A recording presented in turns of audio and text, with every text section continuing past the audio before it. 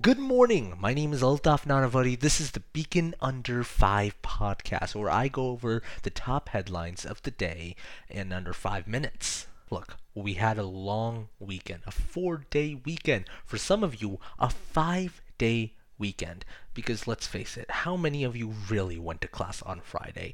But getting into general news, while you may have enjoyed your day off on Thursday, it comes at the cost of an extra day of finals on Saturday, which is on December 3rd. Now here's the deal. Since Thursday's game shut the university down to accommodate for traffic and security, to make up for the unplanned day, UT administration decided to add an additional day to the academic calendar. We spoke with some students and administration about whether they think it was a good decision or not. Chris Camino, Senior Vice Chancellor of Finance and Administration, said, and I quote, "The request to move the game to Thursday came from ESPN. Campus administration carefully considered the impact of such a move, including the impact to class schedules, transportation, and other game day operations. In the end, we believe we made the correct decision for the university and the fans." Now on the Beacon YouTube channel right now, you can find a video that kind of correlates to this.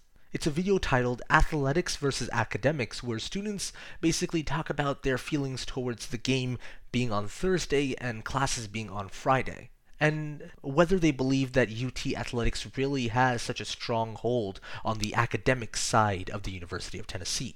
And in case you haven't heard, the Vols beat Appalachian State 20-13 in overtime last Thursday. Jalen Hurd landed on a Josh Dobbs fumble in the end zone to help seal the game away for the Vols. Be sure to pick up the Beacon today to see what grades our sports editor Trenton Duffer gave the Vols.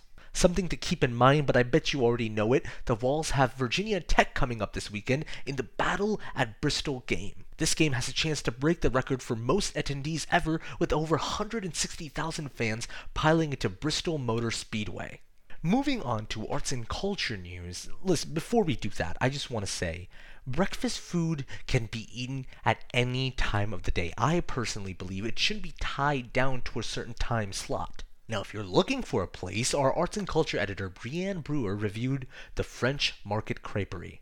They make crepes. Now, if you want more detail, check out the full review to see what she thought about it. Side note, something to just, keep in mind, crepes are also, in my opinion, the French version of the dosa.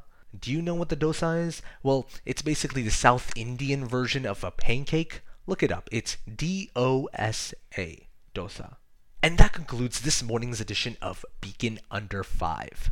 Now remember, I always say this, but I'm going to say it again. What I talk about is just a summary. It's just a gist. If you want to know more details about the stories that I talked about, and if you want to check out more stories, you can visit our website. That's www.utdailybeacon.com, or pick up the Beacon paper on your way to class. Now listen, we do these podcasts for you, so I would love to know what you think. So please take a minute or two and rate and review us on iTunes. Are you enjoying what we're doing, or do you think we should add something to this? I would love to know your thoughts.